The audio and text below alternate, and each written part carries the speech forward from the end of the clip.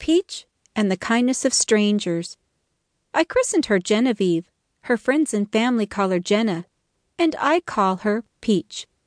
She is a peach of a daughter, compassionate, insightful, loving, generous, and perhaps, above all, forgiving and courageous in the face of extreme adversity.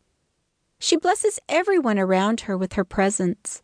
Peach struggles with mitochondrial disease, a genetic disorder that in her case attacks and debilitates just about every cell in the human body. It can prevent or hinder routine activities that other people think of as normal, activities such as walking and eating.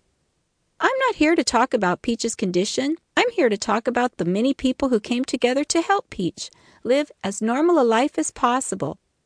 Their story is one of compassion, love, hope, and giving, and it starts with Suzanne Kubin, Special Projects Coordinator at the Forbes Road Career and Technology Center in Monroeville, Pennsylvania.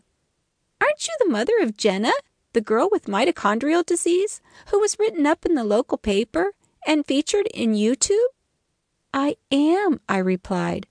I explained to Suzanne that Peach needed a handicap-accessible private space, including a first-floor bath. At the time, Peach was sleeping on our living room couch and needed help to climb the stairs to the second floor to use the bath, an inconvenience as well as a safety hazard. Suzanne contacted Dave Barr at Forbes. He called me, and we agreed that the space, including a bath, could be built quickly and efficiently on an existing concrete slab that abutted our home. Dave called Mike Christie, manager of Massaro Services, for help. Mike agreed, saying that the project fit the humanitarian mission of their company. He enlisted the support of Joe Massaro III, president and COO, who assigned a project manager, Michael Clements, to pull together a team of volunteers. The team completed the space quickly, and Peach is now living happily and comfortable in it. I continue to be amazed and gratified by the kindness of the contributors to this project and to the well-being of my Peach. I can never thank them enough. Neither can Peach. As a small expression of her appreciation, she wants to share her remarkable views of life with you in the following chapters. In her own words, "This book is an embodiment of my struggle to never surrender to disease. I want the book to build bridges for people to learn about and celebrate their differences. The world will be a better place when people accept all other people for what they are. Amen." Antoinette Woods de Lorenz, Peach's proud and grateful mother. The Invisible Girl. I am the invisible girl. I am here, but you don't see me. I am here, but you don't think about me. I am here, but you don't care about me.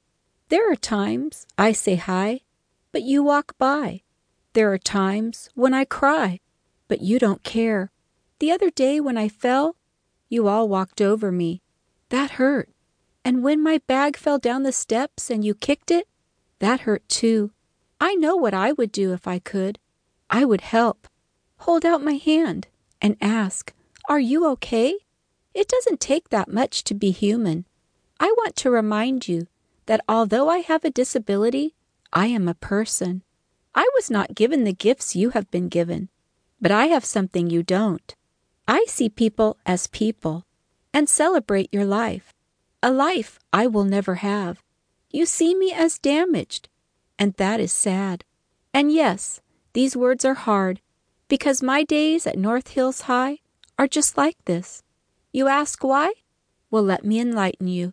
Yes, I have a disease, and it is called mitochondrial disease. Yes, I can't walk real well.